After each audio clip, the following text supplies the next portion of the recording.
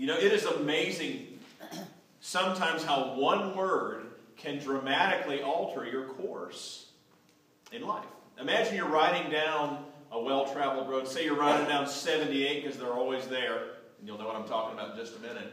And your passenger says the word police. Does that change the way that you drive?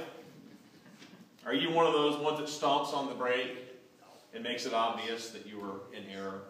Or are you one of those ones that just tries to coast a little bit and hope that nobody notices? And then what do? You know, we all do this. You're kind of eyeballing that mirror to see if the police officer's coming out after you.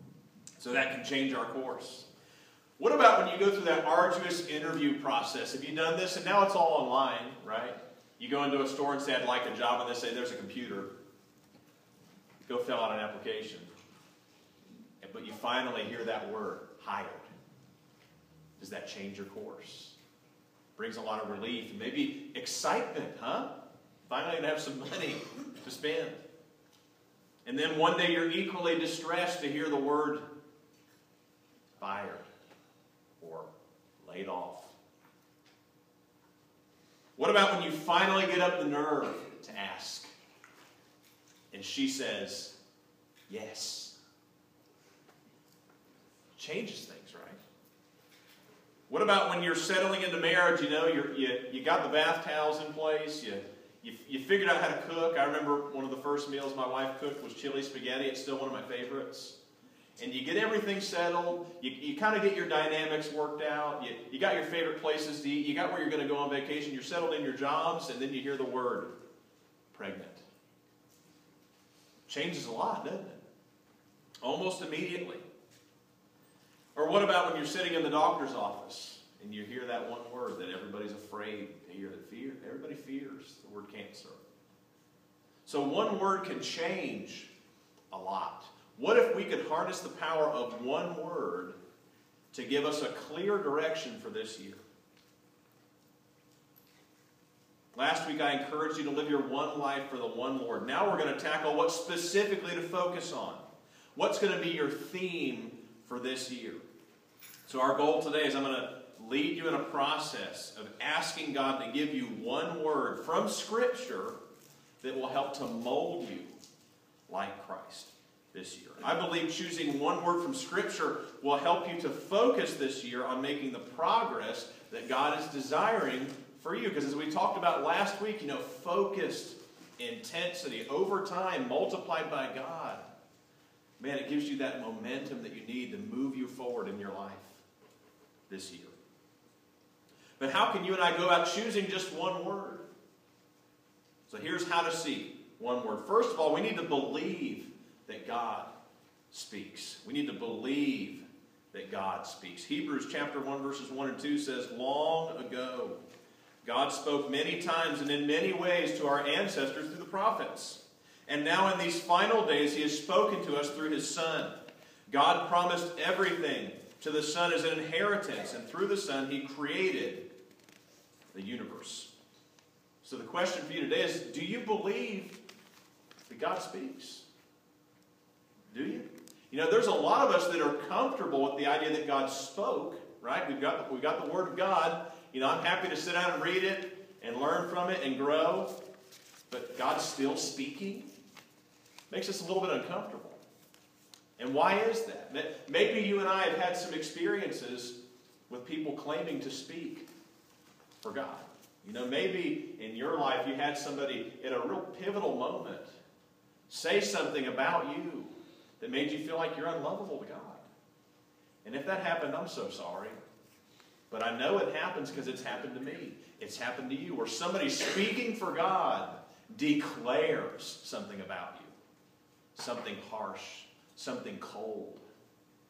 And you feel like you're unlovable to God. Or maybe you've encountered somebody speaking for God who declared something with certainty that didn't actually happen. And so we struggle, you know, to know, how does God speak? When do we know it's Him? When do we know it's not? So how does God speak? Henry Blackaby says in his famous book, Experiencing God, God speaks by the Holy Spirit through the Bible, through prayer, through circumstances, and the church or other believers to reveal himself, his purposes, and his ways. So I believe, as he said, I agree, these are 4 essential elements. If we're wanting to hear from God, we're going to need them all. We're going to need the Scriptures. We're going to need to be praying and communicating with God, sharing with him and hearing from him, listening to him, setting aside time. We're going to need to pay attention to the circumstances.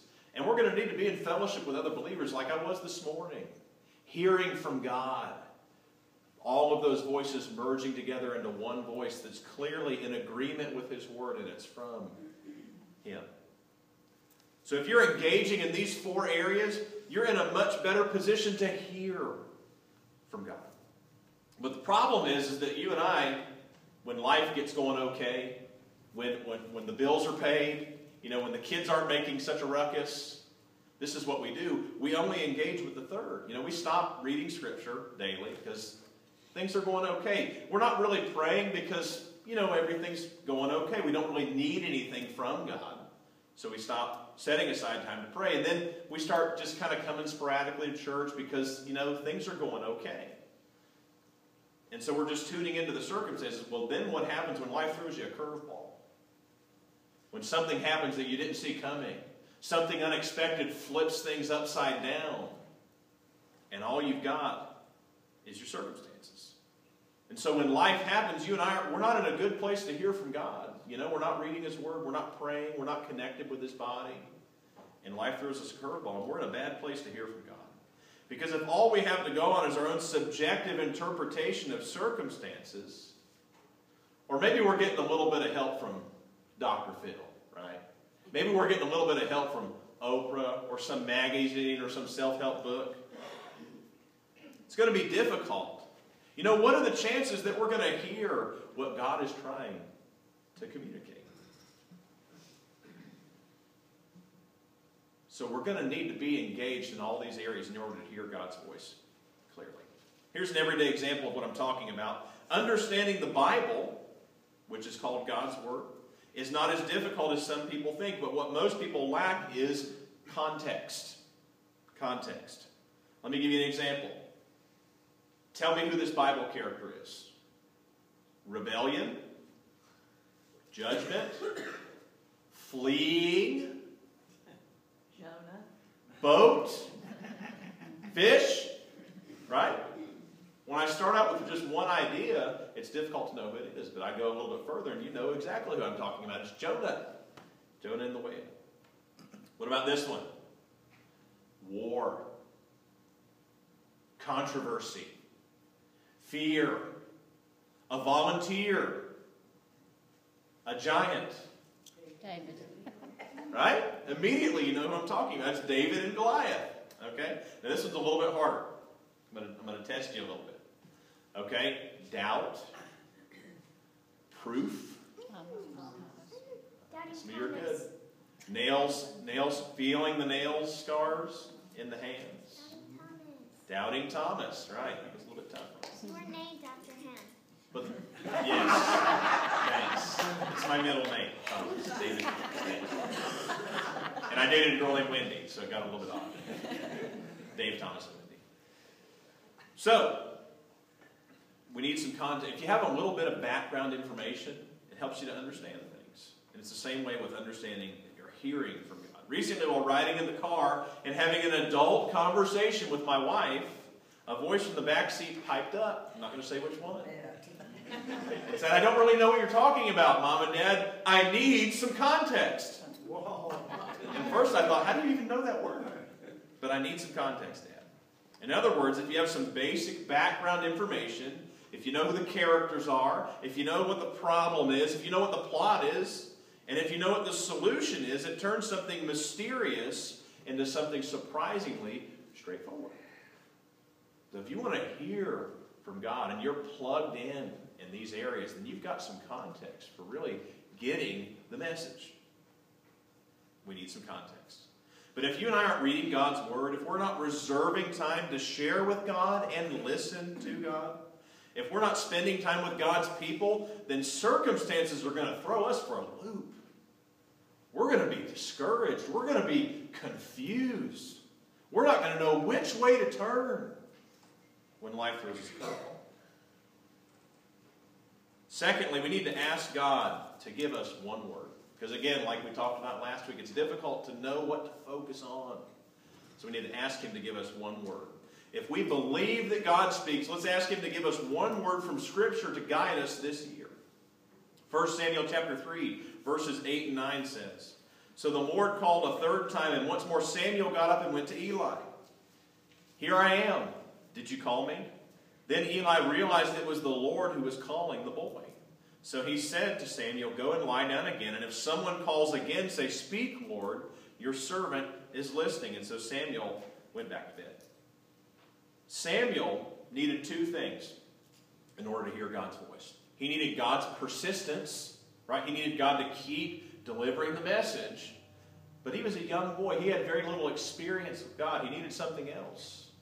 He needed a mentor's assistance. So he needed God's persistence and a mentor's assistance. And it was Eli, the man that he lived there with, the man who had lots of experience with God. When Samuel woke him up a third time and said, "This voice keeps telling me things, I think it's you," Eli recognized what had now become obvious to him, but wasn't obvious to Samuel. God was trying to tell him something.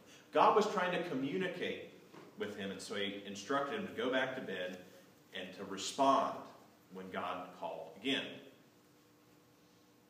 So Eli assisted Samuel so that he might receive the message. You know, I also believe that God wants to communicate with you. He wants to communicate with me. Maybe it's to comfort you. You know, a lot of times when I'm frustrated or I'm going through something hard, I don't want to hear from anybody. I don't want to hear from God. I just kind of put my head down and try to push through that season. But God maybe wants to encourage you, to comfort you. Maybe it's to challenge you or to correct you. But sometimes, you know, you and I might need a little help from our friends in order to hear and understand what God is saying to us.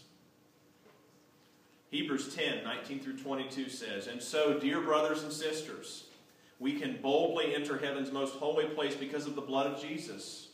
By his death, Jesus opened a new and life-giving way through the curtain into the most holy place. And since we have a great high priest who rules over God's house, let us go right into the presence of God with sincere hearts, fully trusting him. For our guilty consciences have been sprinkled with Christ's blood to make us clean, and our bodies have been washed with pure water." Now what I want you to notice about this is he says brothers and sisters, and he talks about this access that we have through Christ. You know, in the Old Testament, access was a big issue.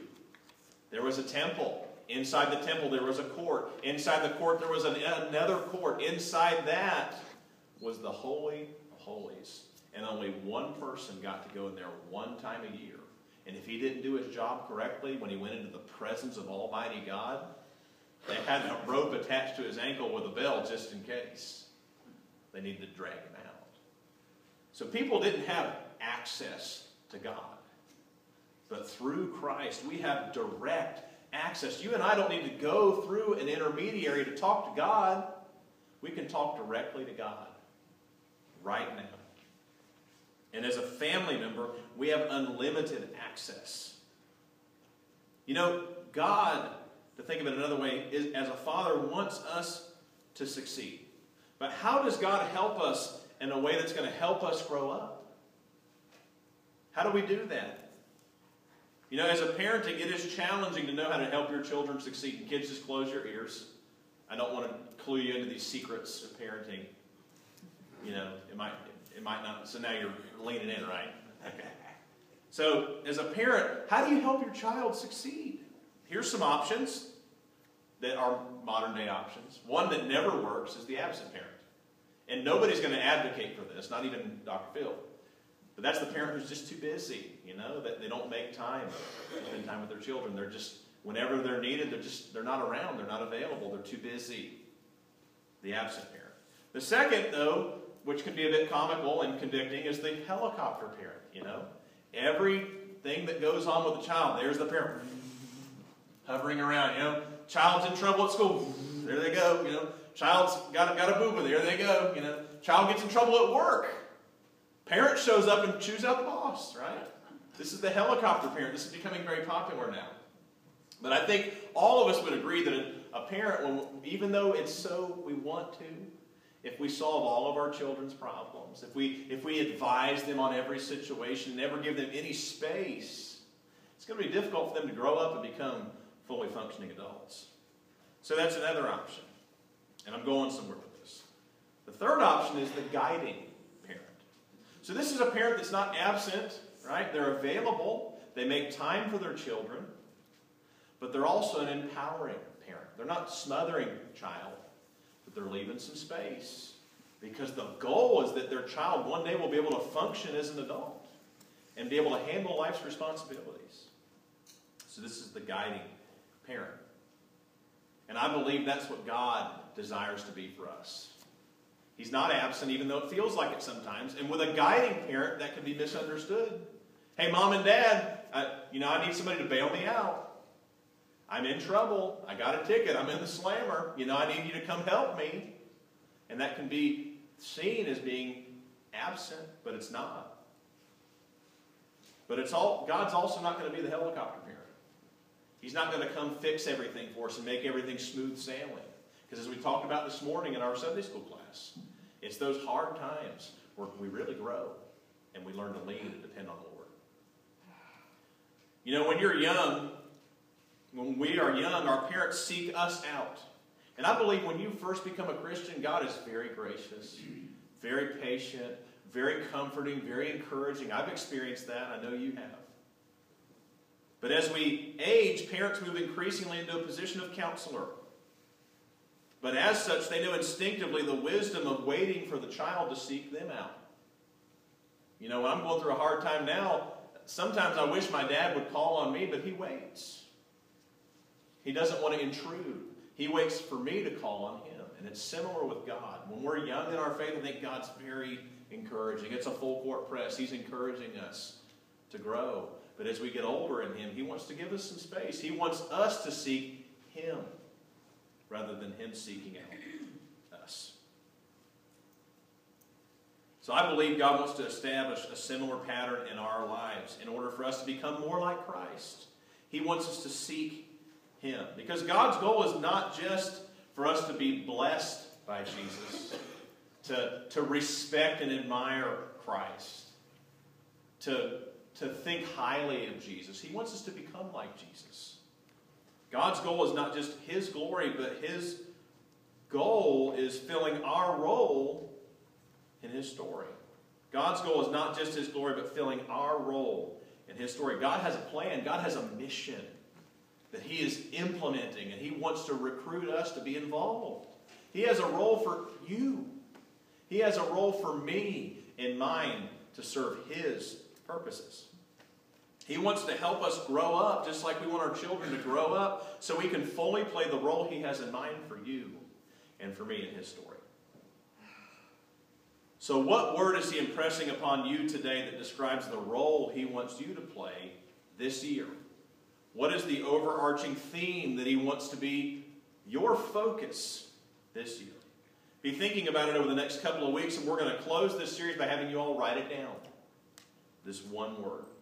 Now I'm just going to share with you briefly. I've thought about this, and for me, this year my one word is passion. I believe that God's calling me to pursue the things that he's put on my heart and on my mind, the things that bother me, the things that I'm excited about. He wants me to, I feel like in my life, for the last couple of years, I've been a little bit reserved. I've been a little bit suppressed. But he wants me to really open up and go after those things that he's made me passionate about. Both the things that I'm excited about and the things that bother me. He wants me to be the solution. So that's my word. And my scripture passage is when Jesus cleared the temple. You remember that? He's turning over tables. He's really going after it.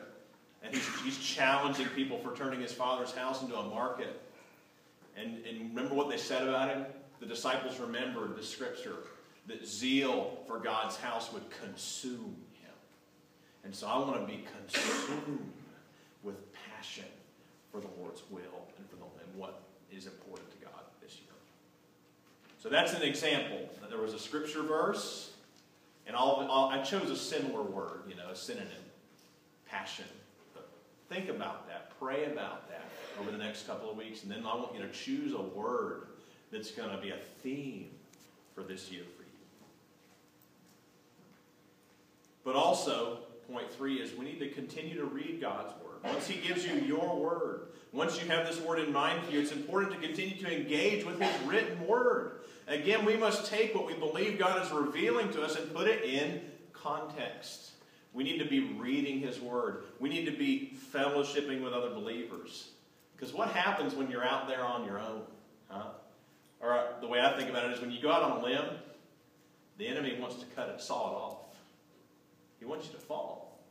So when you and I get separated and we get emotional, I know men, we don't want to admit this, but we do too. When you're in the middle of a trying situation or you're being tempted and your heart gets involved and your mind gets clouded, but you're out there on your own making decisions, then you end up taking what I would call misguided detours. Misguided detours. God has a will. God has a plan for your life. And we get so confused and mixed up, and we're out here on our own making decisions, and then we take detours off of God's will for us. And we don't do it on purpose, and we do it with good intentions, but we end up with a bunch of messes.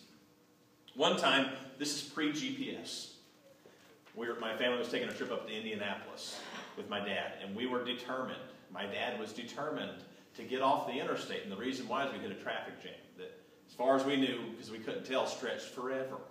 So he got off the interstate, and we were going to find a way around. Well, 2 hours later,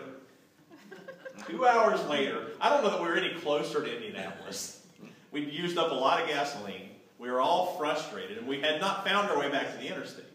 So that was the definition of a misguided detour. We didn't have a map. We didn't have GPS, so we did our best to go in the direction we felt that we wanted to go. But in the end, we were frustrated.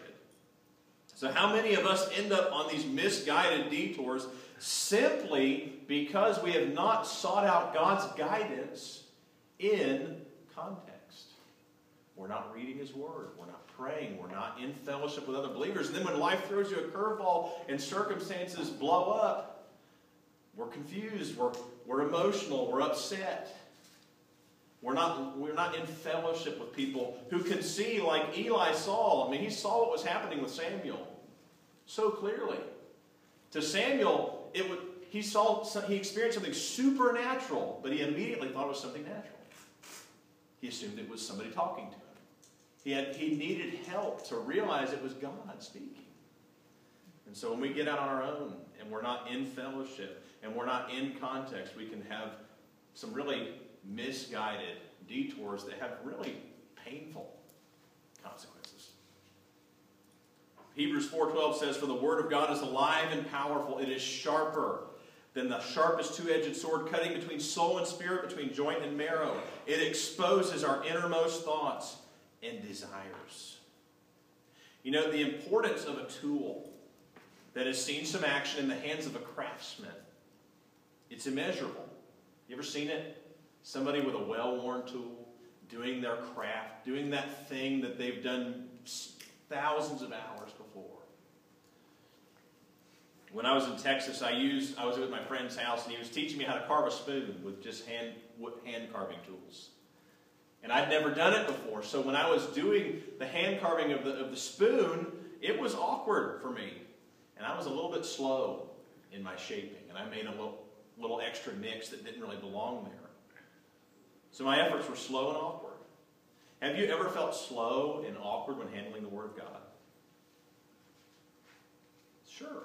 Especially when it's new to you, and you're like, how do I find this verse, and what is this or that? You don't have context, you don't have a lot of background information, and the Bible seems mysterious and difficult to understand. But how do you make that go away? Over time. It's exposure, just reading it, and it's experience. It's exposure, reading the Word of God. Maybe for the first time, reading a book or a verse or a passage, having somebody explain it to you. But it's also more than just exposure. I mean, a lot of people can read the Word of God, but it's experience, meaning that you have experience applying it. Taking a verse, taking a passage, and actually applying it to your life, letting it affect the choices that you make. So it's exposure and experience. But the truth is, I think early on we're afraid of exposure because we think it's going to expose us, right? We don't want to have exposure to the Word of God because we might actually have to do something different. We might feel convicted about something. But the more exposure you have and the more experience you have with the Word of God, your attitude changes. And what happens is over time, it becomes like a trusted friend. When you're encountering something hard, or when you're confused, or when you're discouraged, the Word of God, because you've been exposed to it and you have experience with it, it becomes a trusted friend. And if you're in fellowship, then you share this trusted friend with other friends, and you encourage each other. Experience applying God's Word is crucial for you and me. And we're likely going to need assistance to begin with. And so seasoned guides who can help us understand and apply it to our lives is very important. There are a number of you in this audience today that even though you've never shared from a podium, and you never will, and you've made it clear, don't ask me to get up, don't ask me to do anything in front of anybody else, but for you, the Word of God in your hands, without a doubt, you're like a craftsman when it comes to the Word of God. Your insightful comments in Sunday class, even just this morning, reveals you have a wealth of experience with it. And even though you're never going to preach a sermon, when somebody talks to you, you're like a craftsman. And I'm so grateful that you are. I'm grateful that you've taken the time to be exposed to the Word of God, to gain experience with the Word of God, because it matters. You know, Jesus commands us to be salt. He commands us to be light. And other than enhancing flavor, the other thing that salt does is it preserves something against decay. And when you invest in the Word of God, being exposed to it, gaining experience with it, you enlist in the remnant that is preventing moral decay in our society and in our world. We've been in other countries where there's Christians doing the same thing, whether it's Brazil, whether it's China, wherever. There are Christians who are investing in the Word of God. They're praying, they're reading Scripture, they're fellowshipping with other believers. And when circumstances hit them, and they're rough. I mean, there's countries where Christians are still, Iran, where Christians are being martyred daily, weekly, yearly. And so when circumstances hit them, and they have the Word of God, and they have it in context, then they stand firm, and they're a witness to what we all know is true as believers. So when you invest in experiencing the Word of God, you enlist in the remnant that guards against the decay of our world, which is the natural result of sin. Final verse today, 2 Timothy 3:16 and 17 says, all Scripture is inspired by God and is useful to teach us what is true and to make us realize what is wrong in our lives. It corrects us when we are wrong and teaches us to do what is right. God uses it to prepare and equip His people to do every good work. So Scripture is useful, it's helpful, it's beneficial to us. It's central to our faith and our spiritual life. But there are different ways to read Scripture. I want to introduce you to a few this morning in closing. You know, we need to utilize different methods as we mine for gold, because what it is with the Word of God, it's like we're mining for treasure. And there's such valuable truths and principles for living, for getting ourselves out of problems and persevering in hard times. And it's like we're mining for gold in the Word of God. If you will mine with me, with each other, and grab those truths and cling to those truths to help you through the stormy seas of life, you won't regret it. So a few different ways. One is to study the Word, you know. I want to understand what it meant. I want to know who is Jonah, who is Moses. You know, I want to know what it meant so that I can know what it means. I mean, you're studying. You want to know the details. You want to know who, where, what, why, when, how. Study. Another way is devotional. I want to hear from God. Give me a verse. You know, let me read Psalms. Let me find a verse. Somebody give me a verse so that I want God to speak to me. I want to hear from God. That's devotional reading. Another kind of reading is topical. I've got a question, you know, about salvation or about baptism or about forgiveness. I'm going to go to it's called a concordance, but you can also just use Google and just say Bible verses relevant to whatever. It's topical. You're pulling verses out so you can understand an issue better.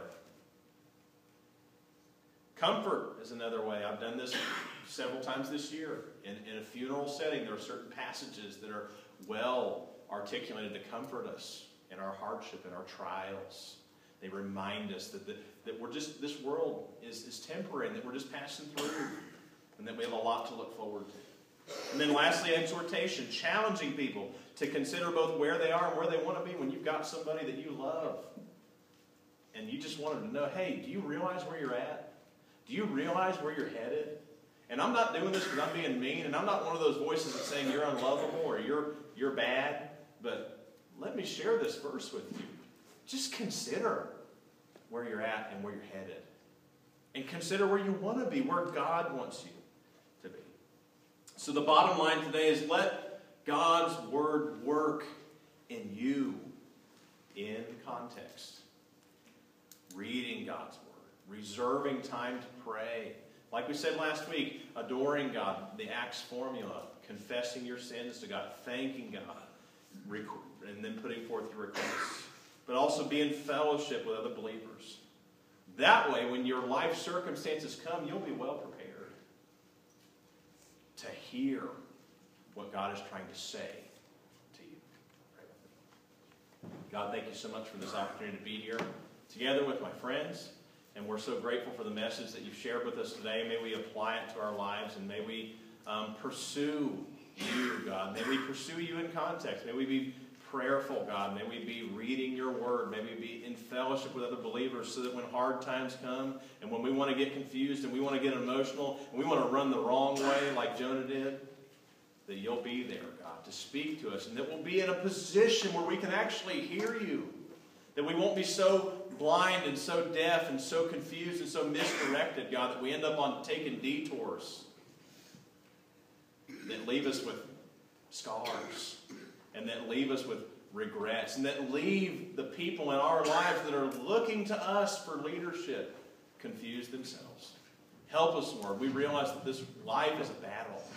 The enemy wants to defeat us. The enemy, if he can't defeat us and take us where he's going, he wants to at least render us ineffective. So we're just crying out to you, God, to help us. It's in Jesus' name I pray.